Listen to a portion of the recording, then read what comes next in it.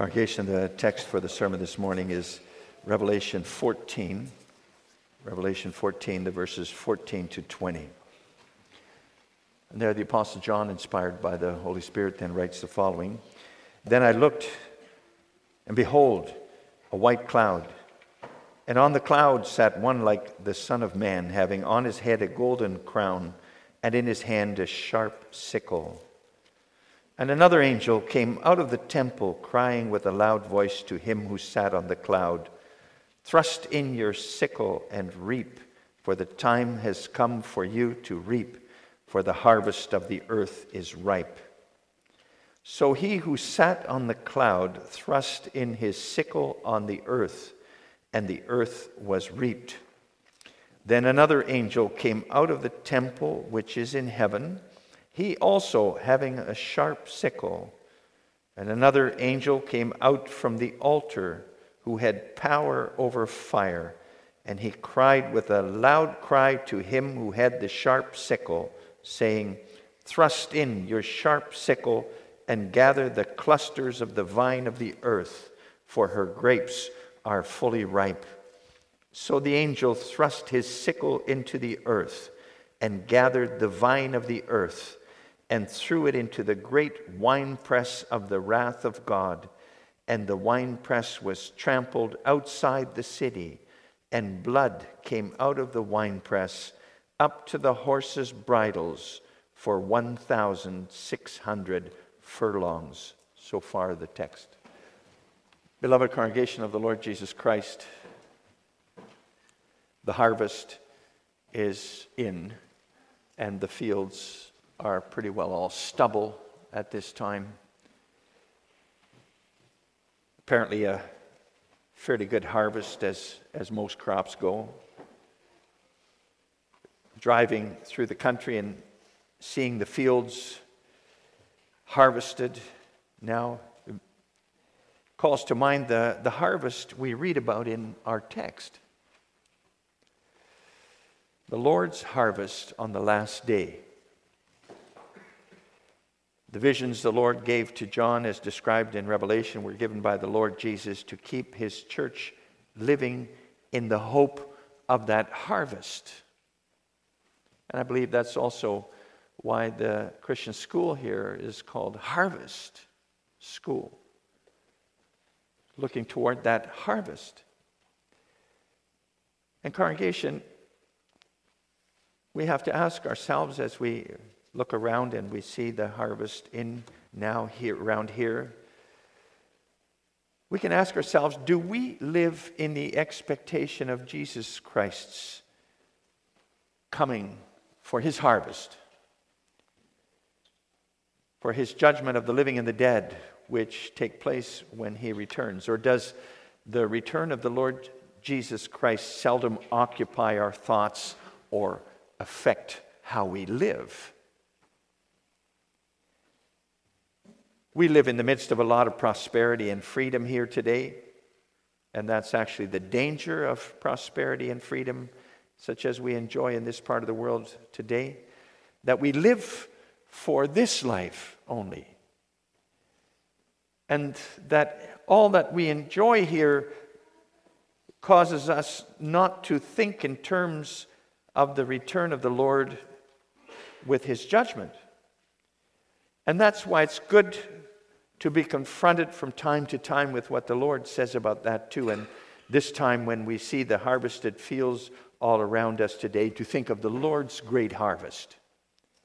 And that's the theme for the sermon this morning, the Lord's great harvest. And we pay attention to three things in connection with that in our text. First of all, the eagerness of the Lord for that harvest.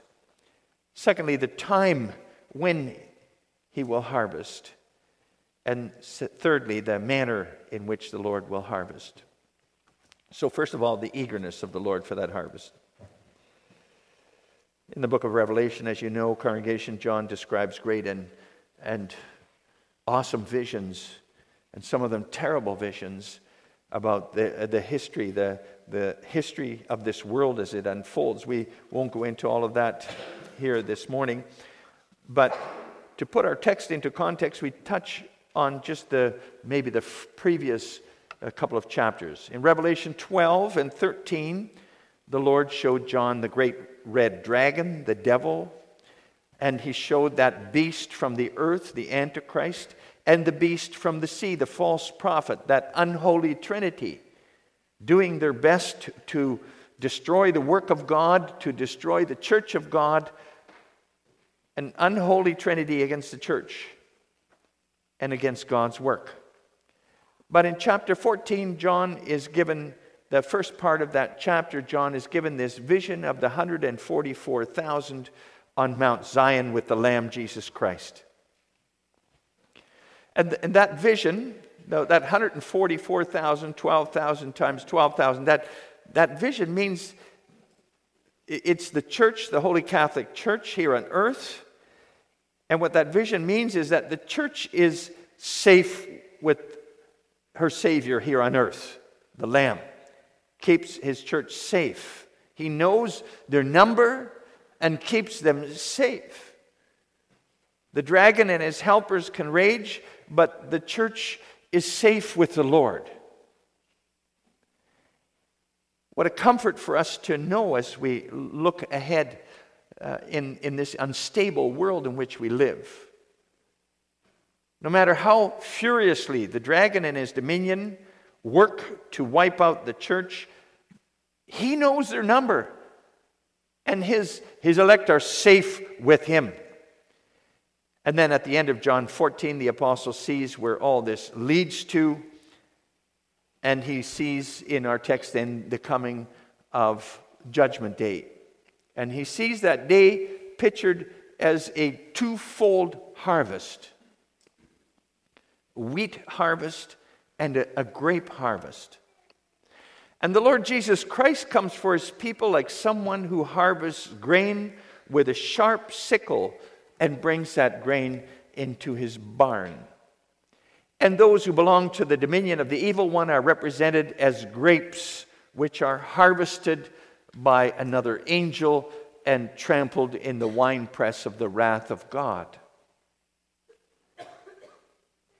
And out of that winepress of the wrath of God flows blood, which is so deep that horses can swim in it for miles and miles. This imagery of Judgment Day as a twofold harvest is already, as we read in Joel, found in the Old Testament, Joel 3. We read earlier on, the prophet Joel warns about the coming judgment of the Lord on the nations, and he says in verse 13 of Joel 3, put in the sickle, for the harvest is ripe. Come, go, and then trample down, for the winepress is full, the vats overflow, for their wickedness is great.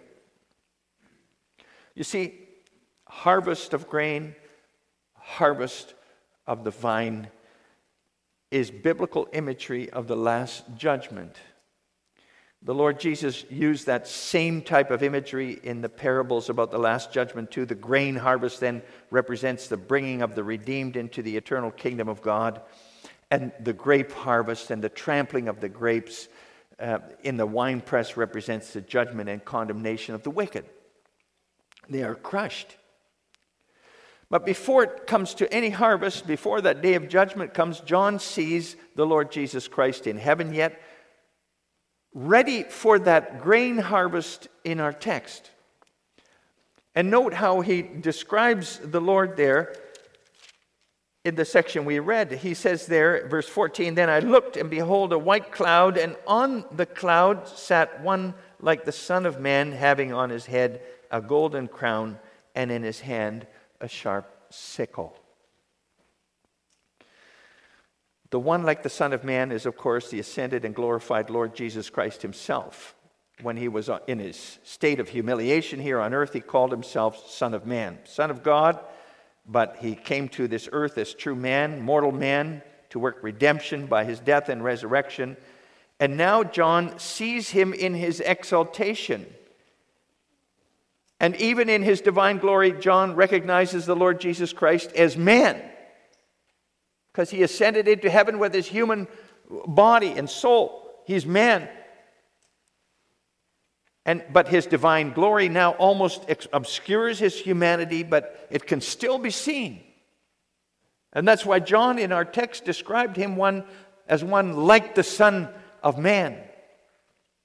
And John also noted he was seated on a white cloud. Being seated on a cloud in the Old Testament symbolized divine majesty and power and authority. Psalm 68 speaks about him who rides upon the clouds, about the Lord God. That represents God in his sovereign majesty and exaltation, his authority. And when the Lord Jesus Christ ascended into heaven, we're told a cloud took him out of the sight of the apostles.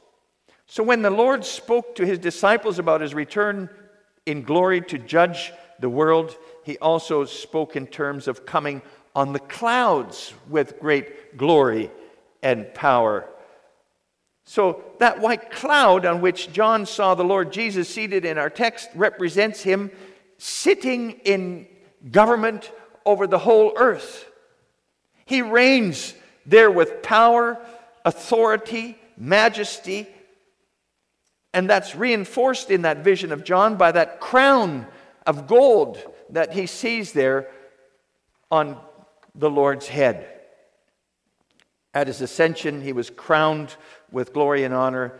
He was given authority over all of God's creation. He is the victorious ruler over all things. So, what a comforting vision here, congregation, of our Savior. This vision assures us that no matter what's happening here on earth, the Lord is there on that cloud and reigns over all. War in Syria and Iraq, and you hear about the attack on Mosul at this time. Political turmoil in the United States before an election.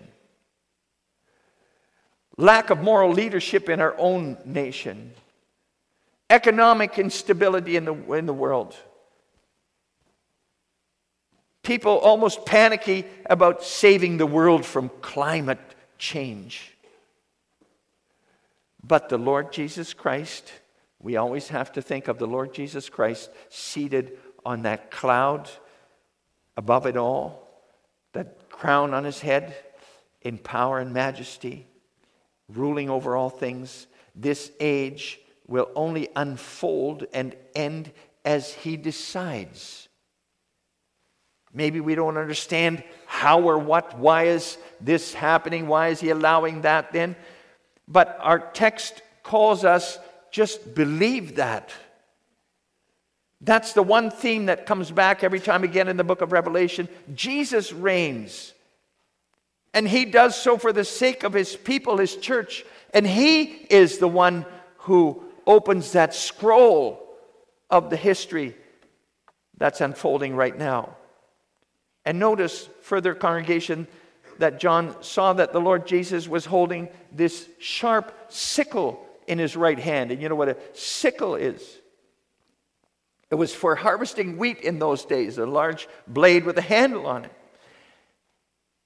And a sharp sickle, it says, that's one that was whetted and sharpened in readiness for the harvest. Because that would happen before the harvest. They would sharpen all the sickles.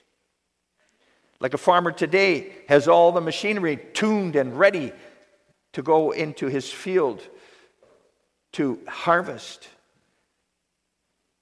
And then the farmer is ready too. When he's ready, he's got everything greased up and all that. He's ready, and he walks out into the field from day to day to see how the grain is coming. If the harvest is ready, when should I harvest? He looks at the clouds, the sky, the weather reports. Well, the Lord Jesus portrays himself in our text with that sickle in his hand, sharp and ready to go into the harvest. And that shows us he can't wait to bring his own into his eternal kingdom. He'd rather harvest today than leave it till tomorrow. There's only one thing holding him back. The harvest has to be ripe.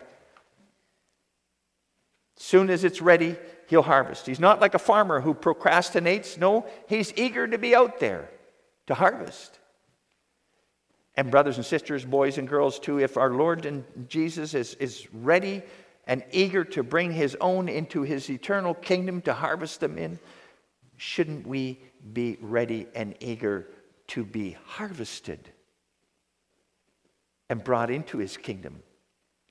Our Savior longs for that harvest every day. He works towards, he burns for it every day. Do we long for and work toward that harvest every day too, in union with him? Our lives directed to that day. I mentioned before already that the danger for us today is that we can become so comfortable here with our hearts set on the things of this life that we don't think about that harvest too much, and it doesn't influence our thoughts and our hearts and our deeds. People who have hard lives or who are persecuted, it's understandable that they would long for the Lord to come back to bring his harvest home. But congregation, also in our state, if things are going well, we need to keep longing for and praying for and looking for that harvest too, and living for it. Encouraging each other to do that too. Otherwise, when the Lord returns, will he find faith with us here on earth? We come to the second part of the sermon, the time when the Lord harvests. Congregation, as John in his vision gazed at the Lord Jesus sitting on that cloud with that sickle in his hand and crown on his head, he suddenly noticed an angel, another angel, after all the angels that John had seen so far. He saw an angel coming out of God's temple, God's dwelling in heaven. John heard this messenger coming from God's throne room, crying out to the Lord Jesus Christ on that cloud in a loud voice. We could say a voice full of excitement. Excitement. Thrust in your sickle and reap, for the time to reap has come. The time has come for you to reap, for the harvest of the earth is ripe. And we see here God the Father authorizing his Son Jesus Christ himself to harvest the wheat, to bring his own into his kingdom. And you see that also happening with that other harvest, the harvest of the grapes. There's an angel from the temple there who came out of that temple holding a sharp sickle ready for the grape harvest. And then another angel who had charge of the fire, and then charge of the fire for the incense altar from which the prayers of the saints went up to God. That altar represents the prayers of the saints. That angel came and cried out to the angel with the sickle, but also with a sharp sickle, to harvest the earth's vine because its grapes are fully ripe. And note that the time of the harvest, therefore, will only come when the wheat and the grapes are ripe, fully ripe, and not a day before or a day after.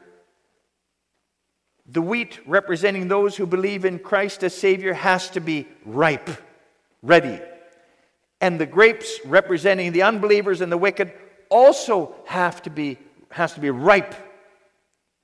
And when both the wheat and the grapes are ripe, then and only then will the last great harvest take place. Only when the faith and fruits of believers are completely ready, and only when the fruit of unbelief and wickedness of the unbelievers is fully developed will it be time for the harvest. And thinking about those grapes representing the unbelievers first, we're given to understand there's a ripening process going on with unbelievers then, those who are outside of Christ. There's a process of ripening going on. God gives them time to grow in their wickedness. He gives them over to it, to their unbelief and works of unbelief, so that their that they become completely ready for his judgment. It can be frustrating for the people of the Lord to see unbelief at work and making so much progress in this world and in this society in which we live. However, we don't have to get overly thrown off by that progress of unbelief around us, because it's part of the process of the ripening for the final harvest. Unbelief and wickedness has to ripen too for that harvest to be ready. God lets those grapes ripen.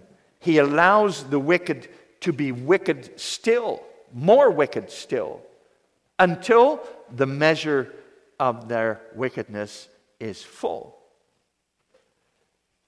And then there's also that process of ripening with believers. Only when the wheat is ripe will the Lord thrust in his sickle for that harvest too, the wheat harvest. And what's that ripening process for believers? Well, it has to do with the faith of the Lord's people. A ripe faith is a real faith which isn't just outward formality, but inner growing love and devotion for the Lord and for his kingdom. That means not just going to church here because it's expected of us, or because a family of friends, because a consistory might come knocking. It means worshiping the Lord because you have a real relationship with him. He is real to you. And that faith is then also a faith that produces fruit. A true faith, a true relationship with the Lord will produce fruit in your life. Fruit of daily repentance and coming more and more to love and good works. It's a process. Good works which can also be seen by others. Since you're not ashamed of your Savior, you want to live for him.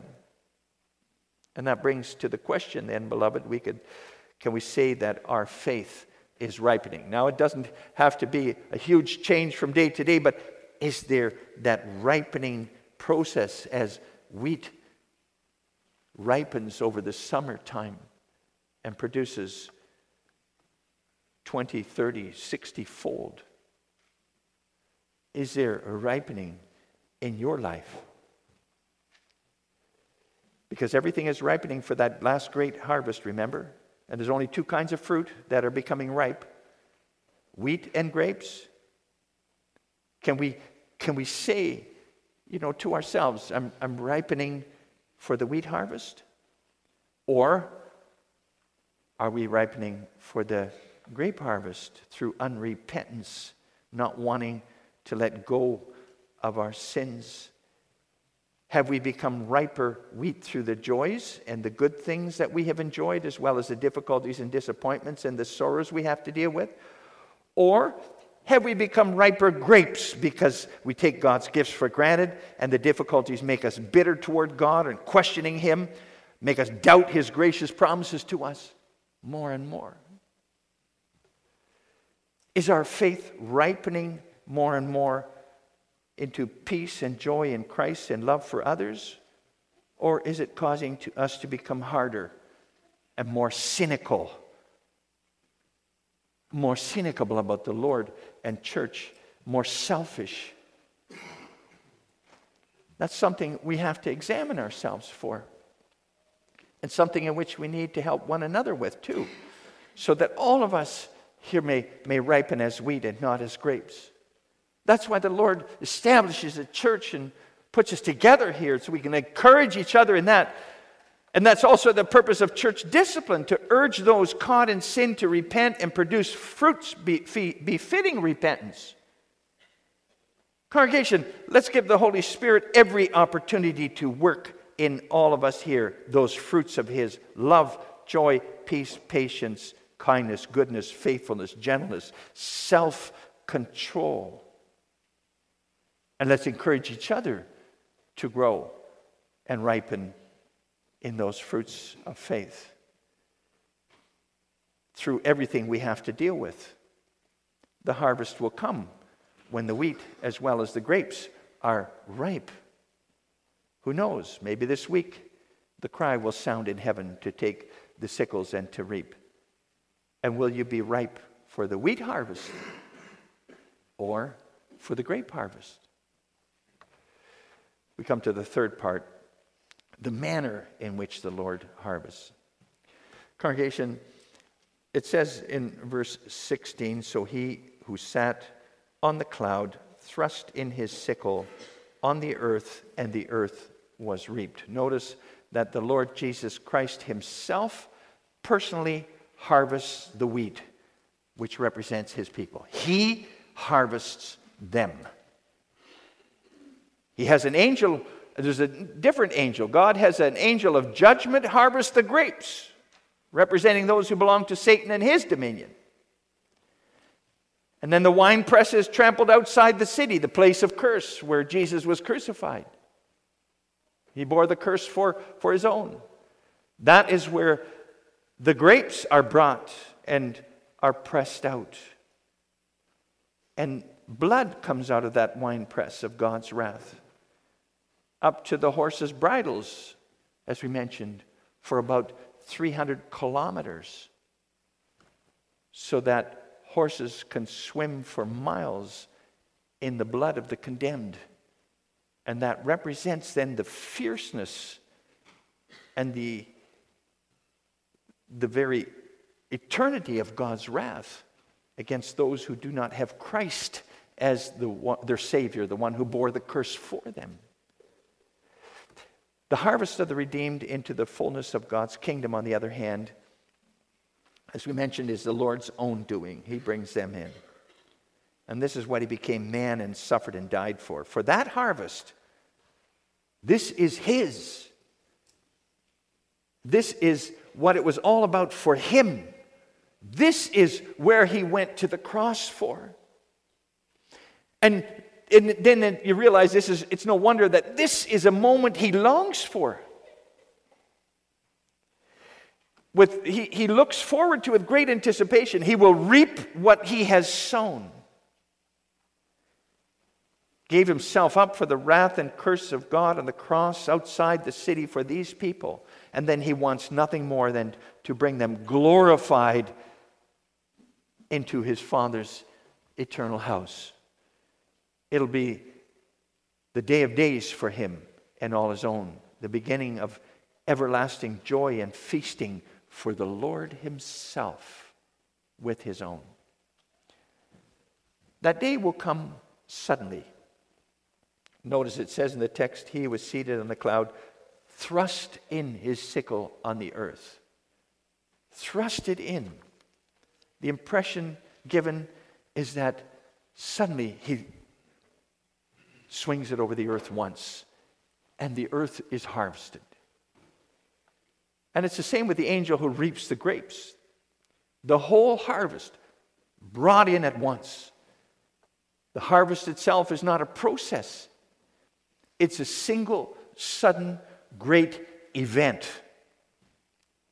And brothers and sisters, boys and girls, that speaks of the necessity for us to prepare for that day, to be ripening in our faith in the Lord. That day, as the Lord said to his disciples, and as Paul writes to the Thessalonians, will come like a thief in the night.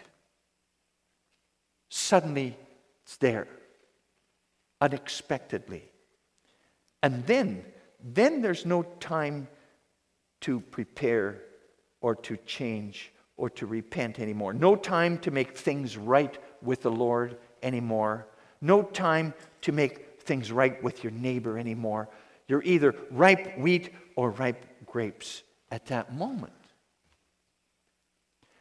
You're either brought into eternal joy or into the winepress of God's wrath forever. And the question for us to consider in the light of that sudden coming of the harvest is, then again, will we be ripe wheat or ripe grapes? And we have to keep in mind that any time there's going to be a harvest of wheat and of grapes, that it will come all at once, the manner of the harvest. We can't procrastinate then about being busy with the Word so we can grow and ripen in our love for the Lord and living for Him. And you see, congregation, then this is a call for us to live every day and every hour as if it's our last one here in anticipation of the harvest. The Lord emphasized it over and over again during His ministry here on earth. Matthew 24, on that day, He says, 2 men will be in the field. One will be taken and the other left.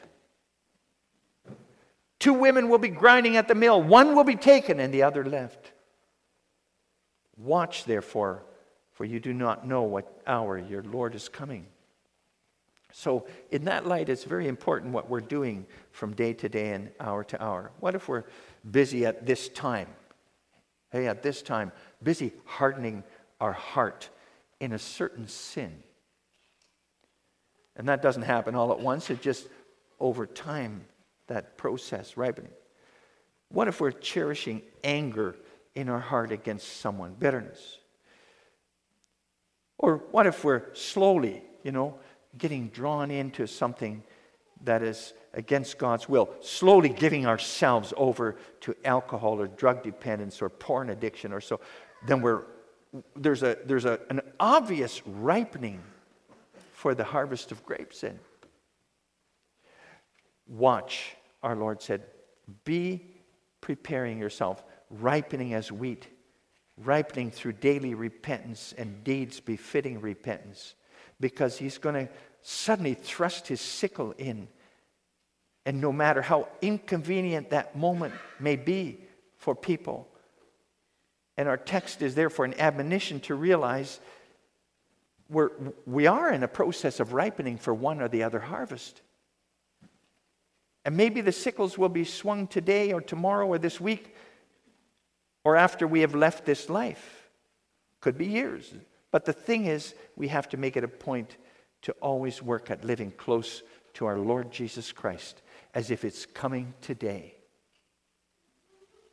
That's how our text calls us to live from day to day, ripening in anticipation of suddenly entering the fullness of the Savior's kingdom. A powerful motivation for our sanctification.